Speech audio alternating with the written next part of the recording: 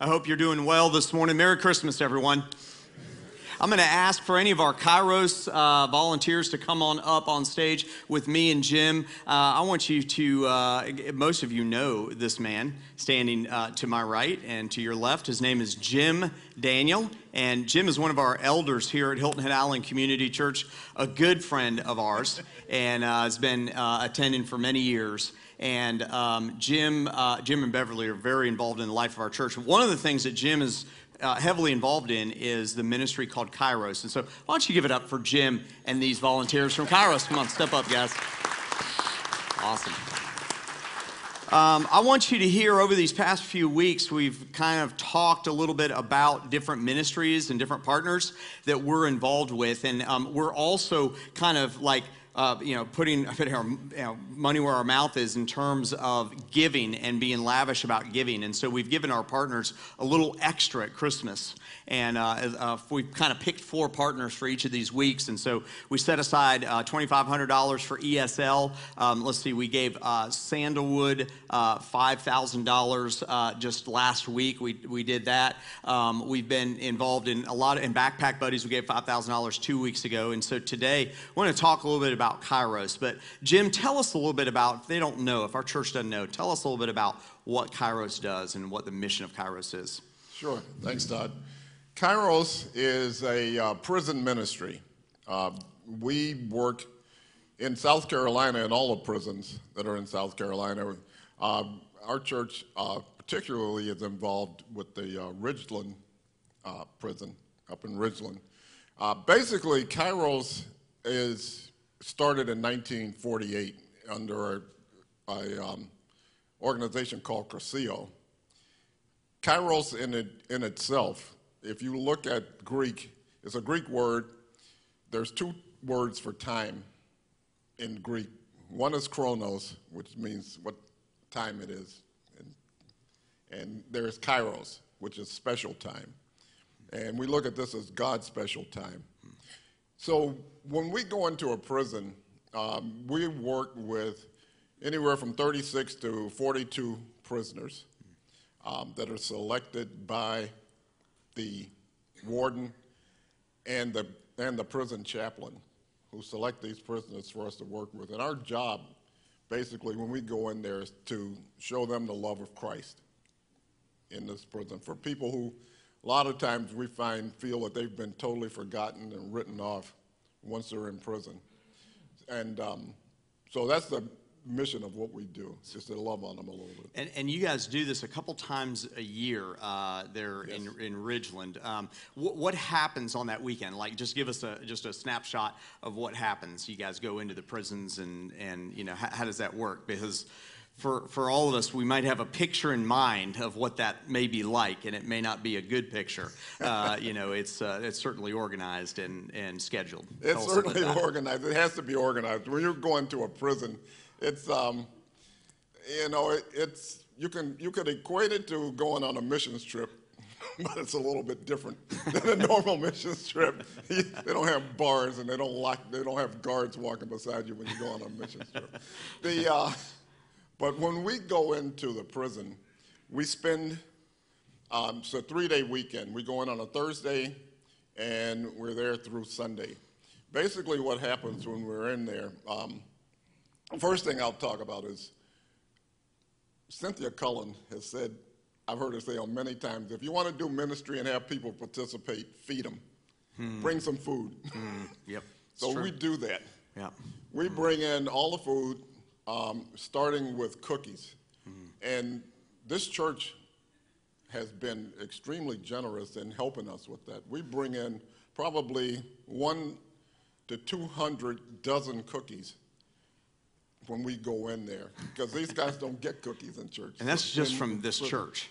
That's just from this church. Oh yeah, we probably incredible. Yeah, incredible. It is incredible, and we appreciate that, and we hope you continue, because we're going to be doing this again in April, but you'll see more about that. But when we go in there, we are now spending time with these incarcerated people, helping them, talking with them about a number of things, about life, about the choices that they've made, about relationships, how God loves them, and we show them through the process, through these 3 days, what the love of Christ looks like. At the end of the 3 days, we have what we call a closing ceremony.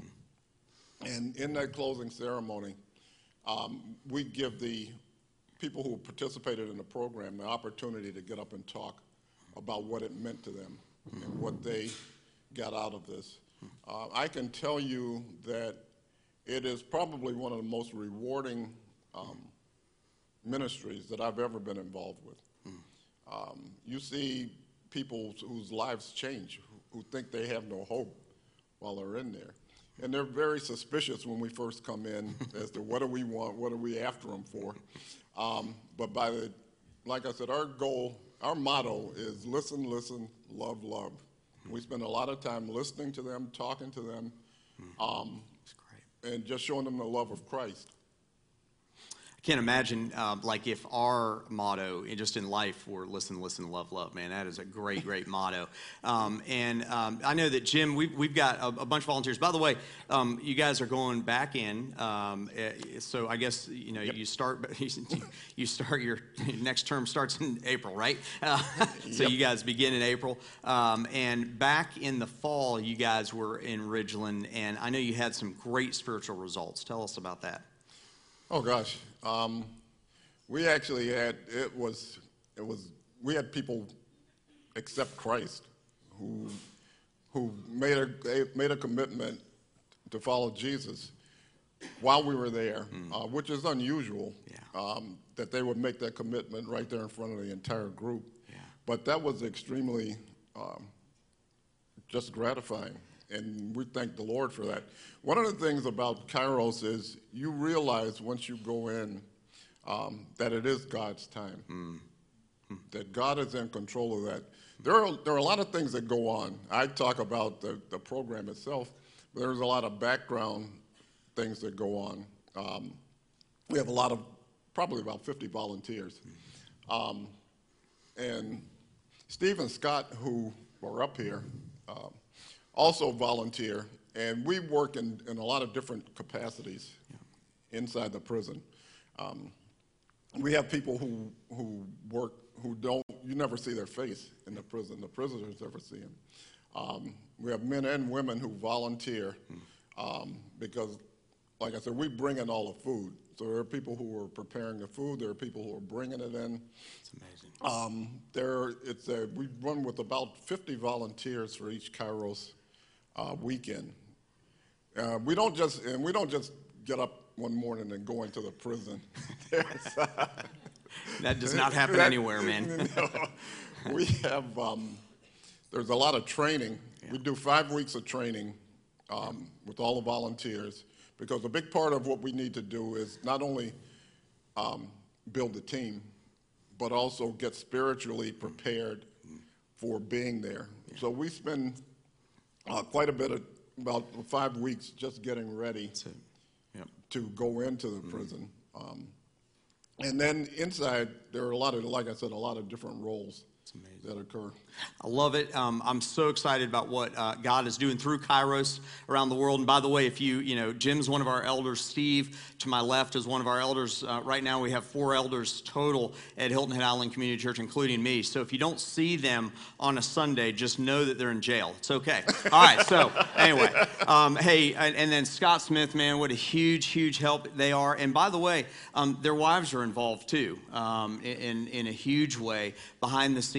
So many people involved, as Jim said, 50 people. And I believe the number that I heard last time was that 24 people accepted Christ last time that they went to Kairos. And man, that's so exciting. Really got my attention that many people chose to believe there at Ridgeland. And so we want to present to you, Jim, and you can present this to the leaders at Kairos, a special gift over and above what we normally do throughout the year for $5,000 to Kairos here in Ridgeland Prison. So, thank you. Thank you very much. Awesome, man. Awesome. Thank you, guys. Why don't you give it up for Jim and for Steve and for Scott this morning. Thank you, guys, for all that you do. And as a shameless plug, anybody who wants to volunteer, we're still looking for volunteers. I'd love to have you talk to any of us. We'll get you signed up. Awesome, Jim. Thanks, man. Don't walk off the edge of the stage, man. All right. I'm so excited. Jesus talks about us working with those who are in prison throughout the Gospels. And man, I'm so excited that we have the outlet of Kairos. I'm thankful to these guys, these volunteers. And as Jim said, if you're interested in volunteering behind the scenes or for the actual event coming up in April, I know that he would love to see you and love to be with you. I think it's ironic that during the Christmas season, we do everything in our culture to focus our attention on Jesus. I think that sometimes gets lost on all the stuff, right? Everywhere you go, everything that you see the lights, you see the trees, you see everything, you see all the bows and the presents, and all of it is kind of in place to point our attention to Jesus. And the irony is that Jesus gets lost on us during the Christmas season. In our efforts to put all of our focus on Jesus, sometimes Jesus gets lost. We lose focus on him. And so this morning, I don't know about you, I definitely have kind of been susceptible to that this year. It seems like more than others. So before we dive into today's message, would you join me in a word of prayer? And let's ask for God to get us focused on the real reason for the Christmas season, and that's his son, Jesus. Would you pray with me this morning? Father God, thank you. Thank you that we have the opportunity to worship you, that we have the opportunity to thank you for what you did by sending your son to this world. And God, let us not forget the fact that you decided to come to earth, as we've sang this morning, Emmanuel, God with us. God, help us to be focused not on all the stuff that goes on.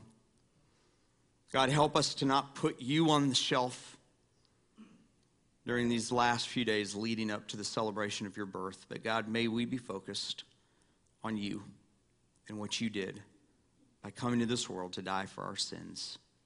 I pray now that you would lead us and guide us as we study your word, as we take a look at your earthly mom. God, I pray that you would lead us, that your Holy Spirit would guide, that you would convict, that you would challenge, that you would encourage. God, may you be high and lifted up this morning. In Jesus' name we pray.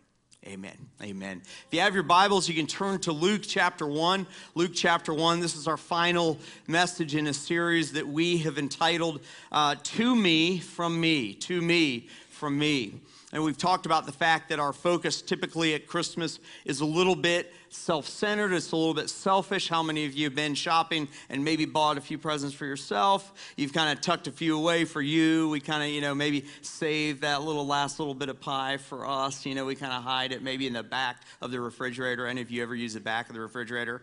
You got to have like 4 gallons of milk, but it works. All right. So anyway, I'd highly recommend that. But I want to talk about throughout this series what it means to get our eyes off of us and watch what God does as a result. He did amazing things when his people followed him in obedience. And so far, we've taken a look at what God did with Ruth's kindness to set the stage for Jesus to come generations prior to his coming.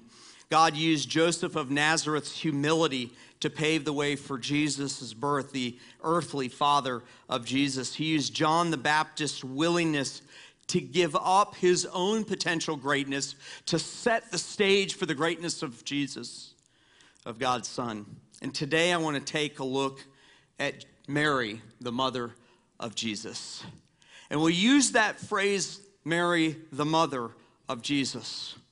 But in today's culture, what do we normally call that person in our lives that's our mother? What do we normally call her? You can say it together.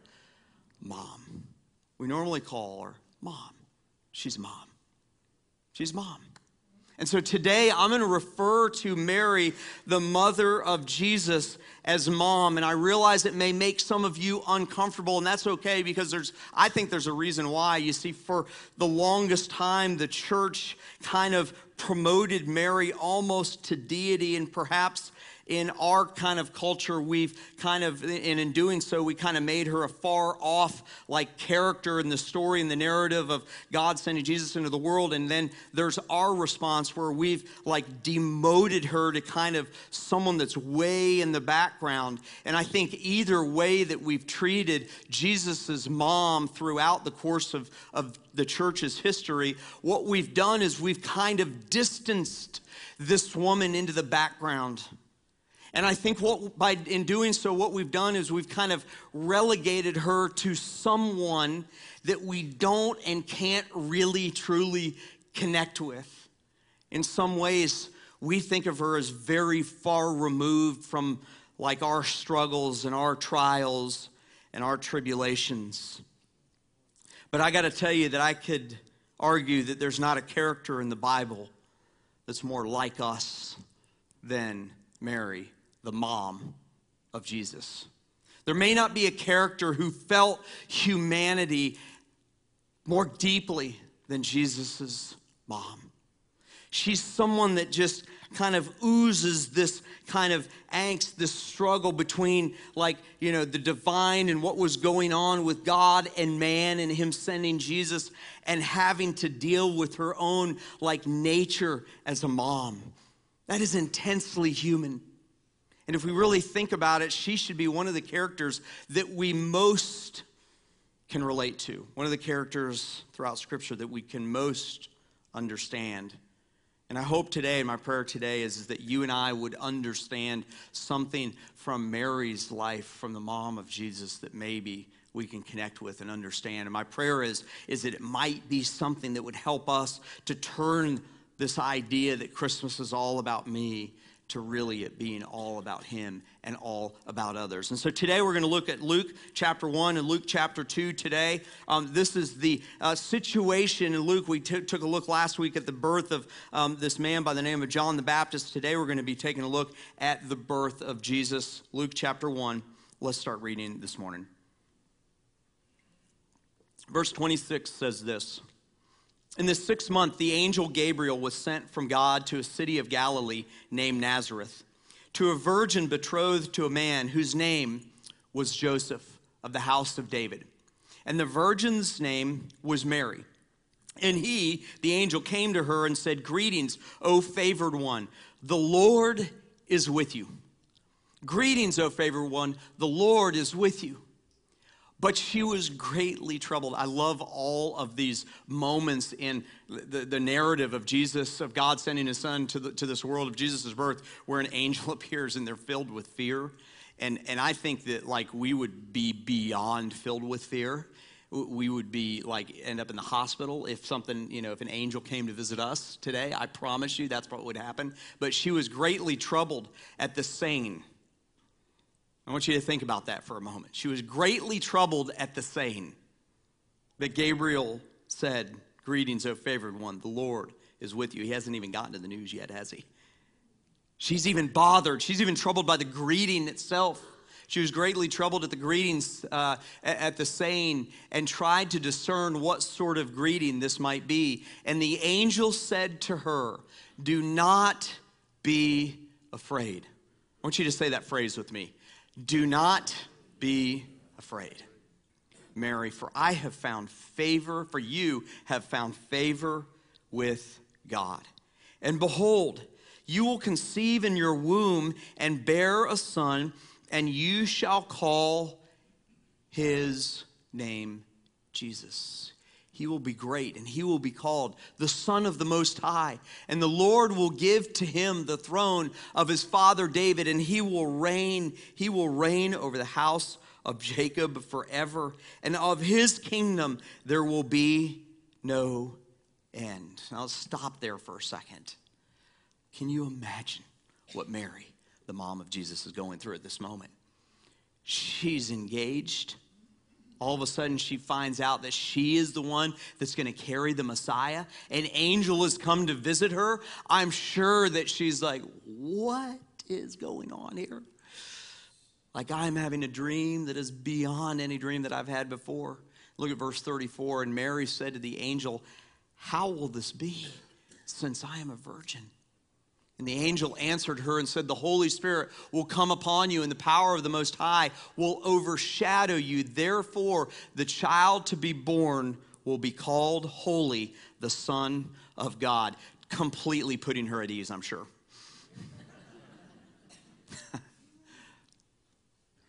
And behold, your relative Elizabeth, in her old age, has also conceived a son, and this is the 6th month with her who is called barren. For nothing will be impossible with God. Nothing will be impossible with God. By the way, when you hear that phrase, and you probably hear it a lot. You may even hear it from a secular standpoint. You might hear it from the world. The world even says that sometimes, that with God, all things are possible. There's nothing impossible with God. That's where it comes from. It comes from when Mary was wondering, how is this going to take place? And the angel says, Elizabeth is now going to bear a son. And she was barren. So nothing is impossible for God. And Mary said, behold, I am the servant of the Lord. Let it be to me according to your word. And the angel departed from her. So much there. So much there. But I want to focus on a couple things that the angel said. And I want to focus a little bit on Mary, the mom of Jesus, and her response. Look at Luke 1:28. And he came to her and he says, greetings, O favored one. The Lord is with you. Greetings, O favored one, the Lord is with you. It's interesting, this word favor in the original language, there were several different words in the original language for the word favor. And there are two times here that the angel refers to Mary as being favored. In fact, the second one comes in verse 30. The angel said to her, do not be afraid, Mary, for you have found favor with God. But the angel uses two different words for the word favored here. And they mean slightly different things. The first one in verse 28 says it basically is highly favored. In fact, your translation may actually have that there if you're reading from a different translation than the English Standard Version. It might say highly favored, and that's what it means. It means highly favored or to endue with special honor. And so the angel here is saying to Mary, you are someone that God has given a special honor to. You're someone that has the honor of God on your life. The second one in verse 30 is a different word, and it means graciousness of manner or action. Do not be afraid, Mary, for you have graciousness of manner or action with God. And I wonder if one of those things doesn't kind of have an influence on the other.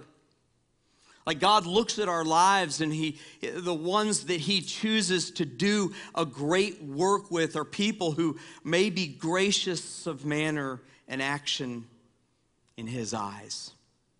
And this word honor is something, the honor of God, I hear that a lot. Like people will say, I wonder if God's anointing, or I wonder if God has given me honor. And I think that we have a view of what we think honor might be. But I got to tell you, there's a synonym that's used in Ephesians for this word honor, the one that means to endue a special blessing upon. And I want to read that from the Message from Ephesians. This is Paul speaking, chapter 1, verses 3 through 6. And I'm reading it from the Message because I think it makes more sense in the context of what we're talking about here. Here's what Paul, inspired by God's Holy Spirit, says to the church in Ephesus and to us today. How blessed is God and what a blessing he is. He's the Father of our Master, Jesus Christ, and takes us to the high places of blessing in him. Long before he laid down the earth's foundation, he had us in mind, had settled on us as the focus of his love. Long, long ago, he decided to adopt us into his family through Jesus Christ. What pleasure he took in planning this. He wanted us to enter into the celebration of his lavish gift giving by the hand of his beloved Son. Now, Paul is speaking about the special blessing that we have as followers of God, as people who have decided to accept Jesus Christ as our Savior. And so here's what I want to say this morning to you. When you hear that word, favor, I want you to know that if you are a Christ follower, if you've accepted him as your Savior, you have favor. He has adopted you into the family of his own. He's taken you in. He's made you an heir, and you have favor. As Christ followers, we, like Mary, are also favored by God. But I think the problem is our view of favored. Like the problem is the tension that we have, where we get it spiritually wrong, is that we have a skewed view of what favor is. I'm admitting to you, when I've heard people say that, like they've said, oh, Todd, when I was like a teenager and that sort of thing, and in college, people usually don't say this stuff much past about 20 or 25 years old. They're like, hey, God's got his hand on you, man. You're favored. And here's what I thought it meant. I thought that favor meant what we all think it means, and that is like position or privilege or entitlement, my favorite word in the world, or status or perhaps wealth. And favor does not mean privilege. It does not mean privilege in the sense that we are entitled to a privilege. Yes, we have spiritual blessings that come from God as being a part of the family of God. We have massive spiritual blessings. We are favored in that sense, but those are things that God gives us. But I want you to hear today that when we have the favor of God on our lives, it means that we are going to face challenges in life. Favor doesn't necessarily mean privilege. Favor may mean rejection by the world, condemnation by the world, sacrifice that we have, service, suffering. Favor means adversity. How many of you have ever faced adversity in your life? Raise your hand this morning. Any of you faced adversity in your life? All right. If you didn't, there's a special place for you, and you can start your own small group and church and have fun. Okay, so I'm just kidding. I'm totally kidding about that. You see, favor means, it means that at some point in time, we are going to face adversity. It means that we are going to have things that challenge us to the core. It may mean that our loved ones are going to have health issues that come up that are wildly unexpected. It may mean that there's a greater strife in a relationship. It may mean that our suffering is going to be something totally different than we thought. Favor means that we are going to have adversity. And Mary, the mom of Jesus, had adversity in her life, didn't she? Yes, she had all the spiritual blessings that went with being a God follower, but she also had adversity. I love Christine Kane, who says God's favor is for service, not status. Man, that's huge. God's favor is for service, not status. I don't sound as good as she sounds when she says it with her Australian accent, but God's favor is for service, not for status. Mary, because she was highly favored, had adversity.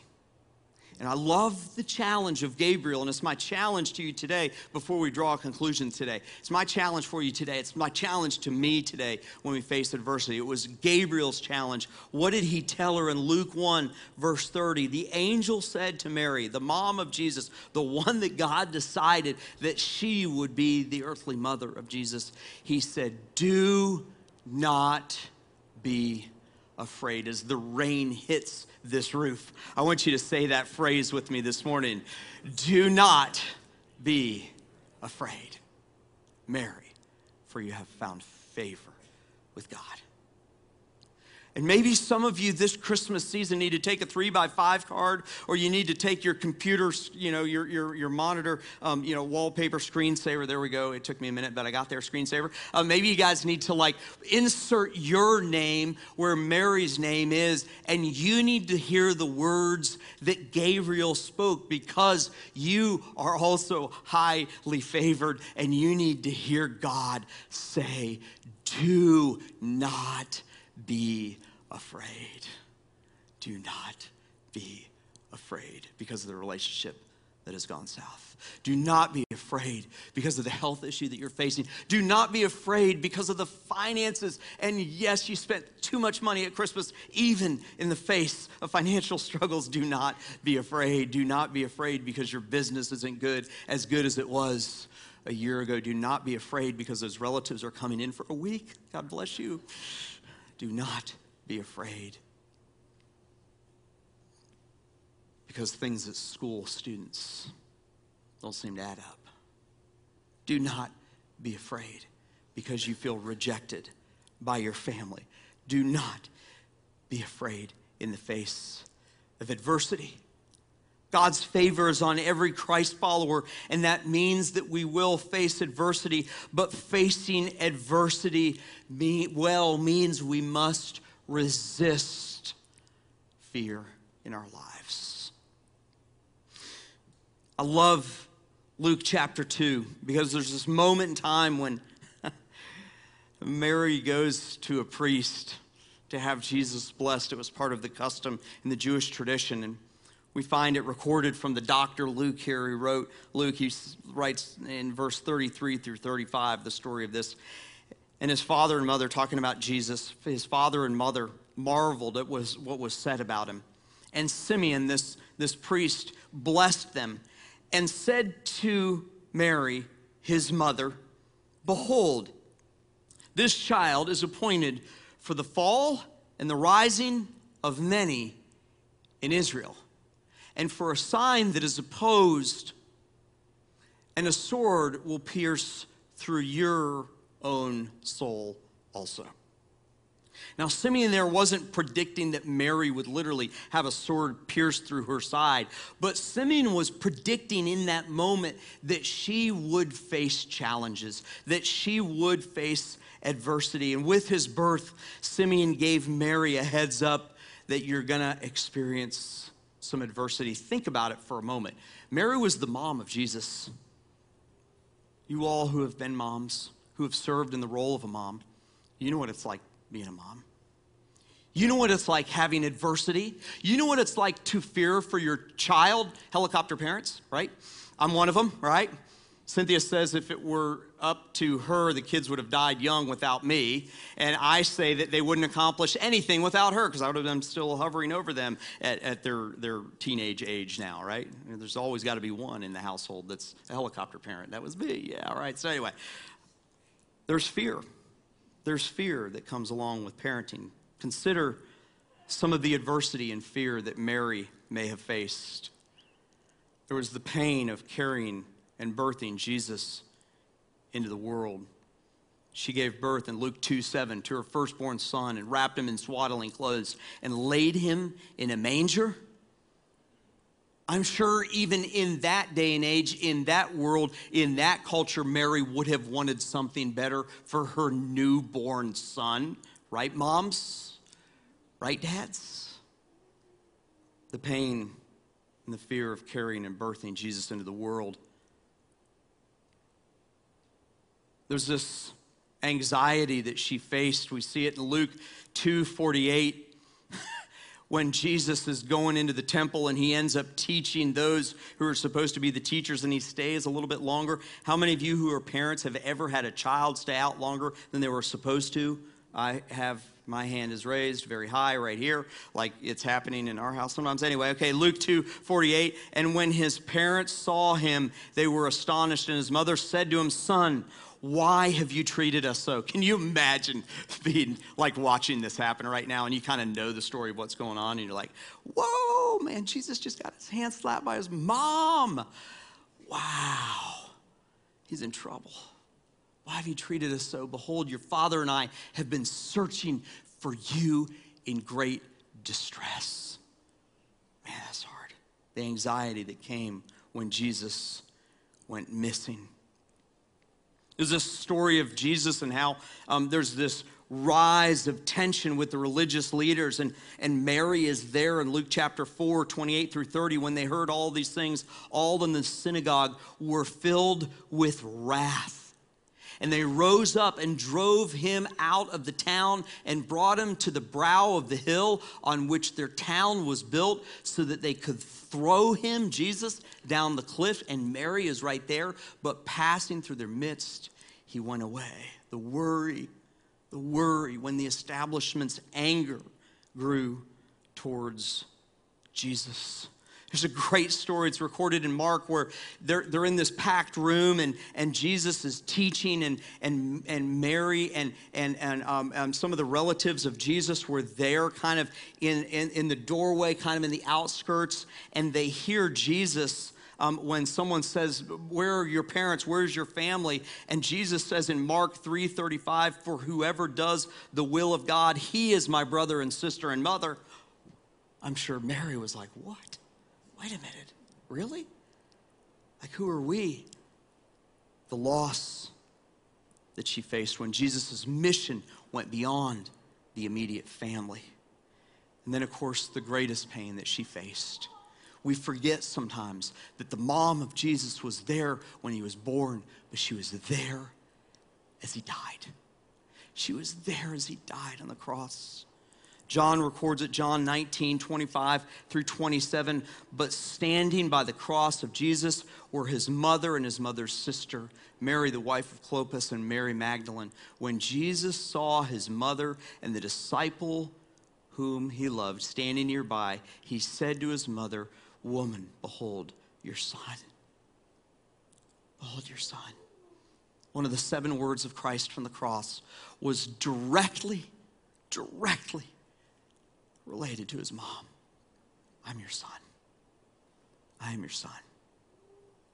Then he said to the disciple, talking about John, "Behold your mother."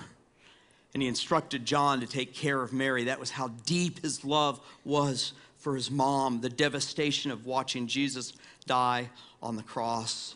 You talk about fear, worry, and anxiety and fear.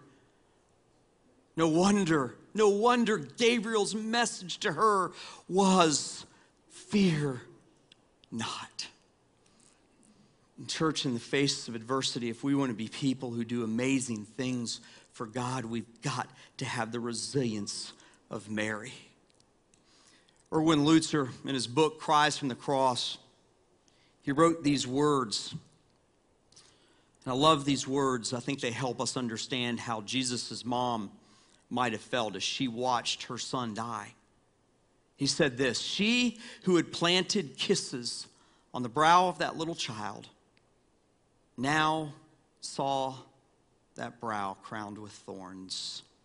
She who held those little hands as he learned to walk now saw those hands pierced with nails.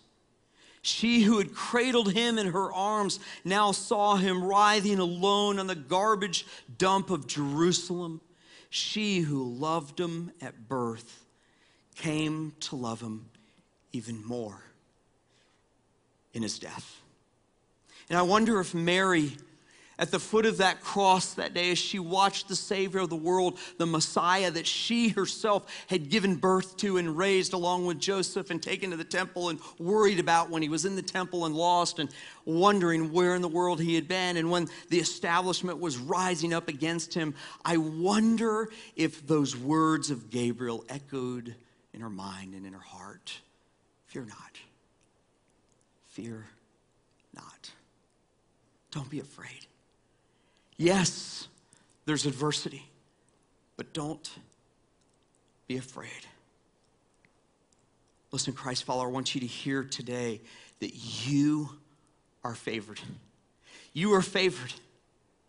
You are favored. There's a high calling for us. We talk about it all the time. There's a high calling for those who are in the family of God to share the good news, to accept that we are favored, to embrace the adversity that comes along with it, in whatever way it comes.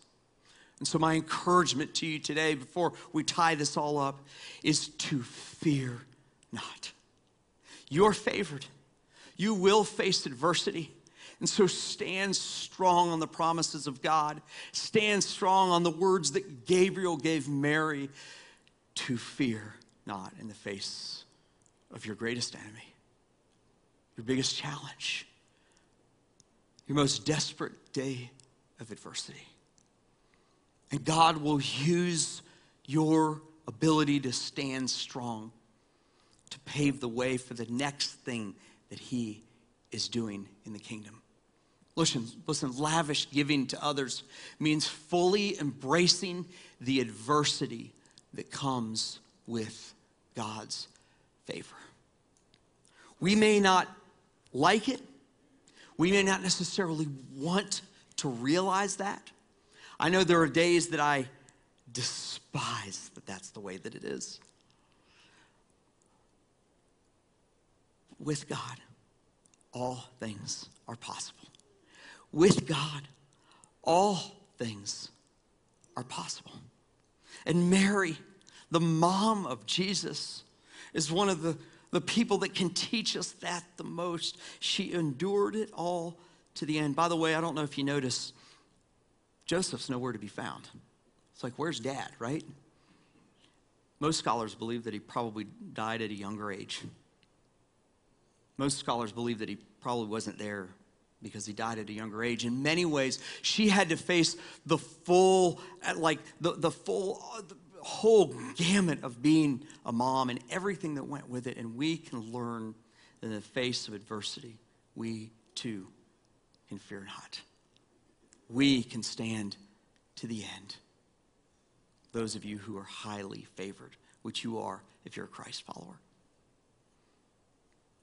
My challenge to you is to ask God to reveal what it means for you to not fear, to reveal the source of your fear to you, and to reveal the way that you can trust him with that greatest source of fear, that most surprising place of fear, the most desperate moment of fear. Trust in him and fear not. God, I thank you for Mary. I thank you so much for her life. God, sometimes she seems so far removed from our struggles, and yet she may be, of all of the ones in the whole story of you coming into this world, she may be the one that we can most closely relate to. And God, I pray for anyone who's in this room, anyone in the sound of my voice, maybe listening online this morning, maybe watching online. God, I pray for those who are here in this room and they're consumed with fear about a certain situation, fear about a phone call that has taken place or that might take place, fear about a looming decision that they know is coming down, fear of the unknown, fear of the ridiculously known and in their face situation. And God, I pray for anyone in the sound of my voice who may be struggling with fear this morning.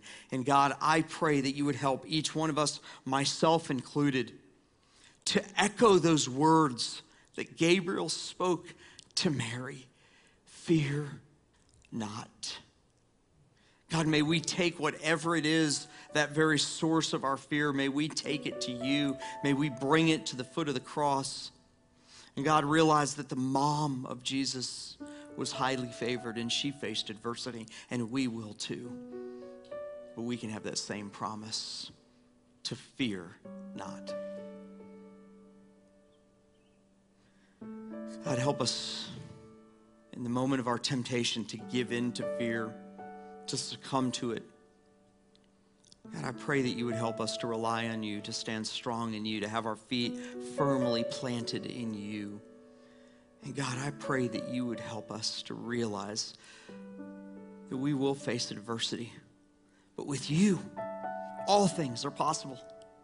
Our greatest struggle, our greatest strife, it is all possible. Nothing Nothing is impossible for you, God. We thank you so much for the birth of Jesus.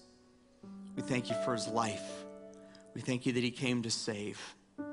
Help us to keep that in the forefront of our mind as we head into these last few days before Christmas. I pray all of this in Jesus' name. And God's people said, amen. Today, as Stephanie sings, I'm going to ask you to do something different, and that is just stay seated where you are. If you want to close your eyes and listen, if you want to look up and look at the screens, it's going to be some amazing images. And as they sing, I just want you to ponder that thing that is causing maybe you to be afraid today, that's keeping you from God's greatest thing in your life.